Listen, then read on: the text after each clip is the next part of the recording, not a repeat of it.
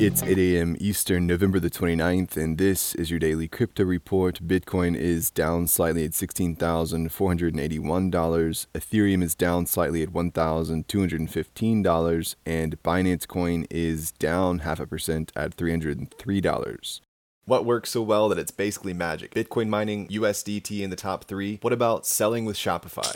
Shopify is the global commerce platform that helps you sell at every stage of your business. From launching your online shop to, did we just hit 1 million orders? Shopify is there to help you grow. From their all-in-one e-commerce platform to their in-person point-of-sale system. Wherever and whatever you're selling, turn browsers into buyers with the internet's best converting checkout, up to 36% better compared to other leading commerce platforms. Sell more with less effort thanks to their new AI solution, Shopify Magic. My favorite thing about Shopify is no matter how much you want to grow, they have the solutions you need to take control and level up your business. Shopify powers 10% of all e-commerce in the US and millions of other entrepreneurs across 175 countries. Plus, Shopify's award-winning help is there to support you every step of the way. Businesses that grow with Shopify. Sign up for a $1 per month trial period at shopify.com/DCR, all lowercase. Go to shopify.com/DCR to grow your business, no matter what stage you're at. Shopify.com/DCR.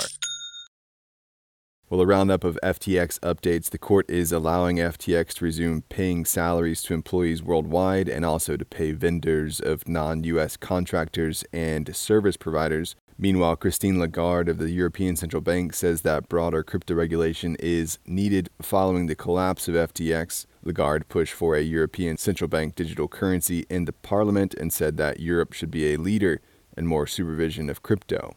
Well, BlockFi has officially filed for bankruptcy protection. The crypto lender had paused withdrawals earlier this month and has revealed that it has more than 100,000 creditors, as well as between $1 billion and $10 billion in both assets and liabilities, the largest creditor of which is Ankura Trust Company, LLC, which has an unsecured claim worth roughly $729 million. Behind them is FTX, which has unsecured claims of $275 million. Mark Renzi, a financial advisor to the beleaguered BlockFi, said with the collapse of FTX, the BlockFi management team and board of directors immediately took action to protect clients and the company. BlockFi looks forward to a transparent process that achieves the best outcome for all clients and other stakeholders. As part of their moves after filing, they've sued Sam Bankman-Fried over his Robinhood shares, which he had apparently pledged as collateral. Bankman-Fried owned about 56.2 million shares, or 7% of Robinhood's Class A common stock. Well, India is set to start a retail CBDC pilot in 4 cities with 4 banks. The test, which starts in December, will extend to another 9 cities and add more lenders at a later date. The digital rupee pilot will be conducted in a closed user group of participating customers and merchants. More CBDC news. Ukraine is considering a CBDC that can facilitate crypto trading, saying it's keeping in mind retail payments, virtual asset circulation, and cross-border transactions. Ukraine has been looking into a CBDC since 2017. And is one of more than 100 jurisdictions around the world exploring the issuance of a national digital currency.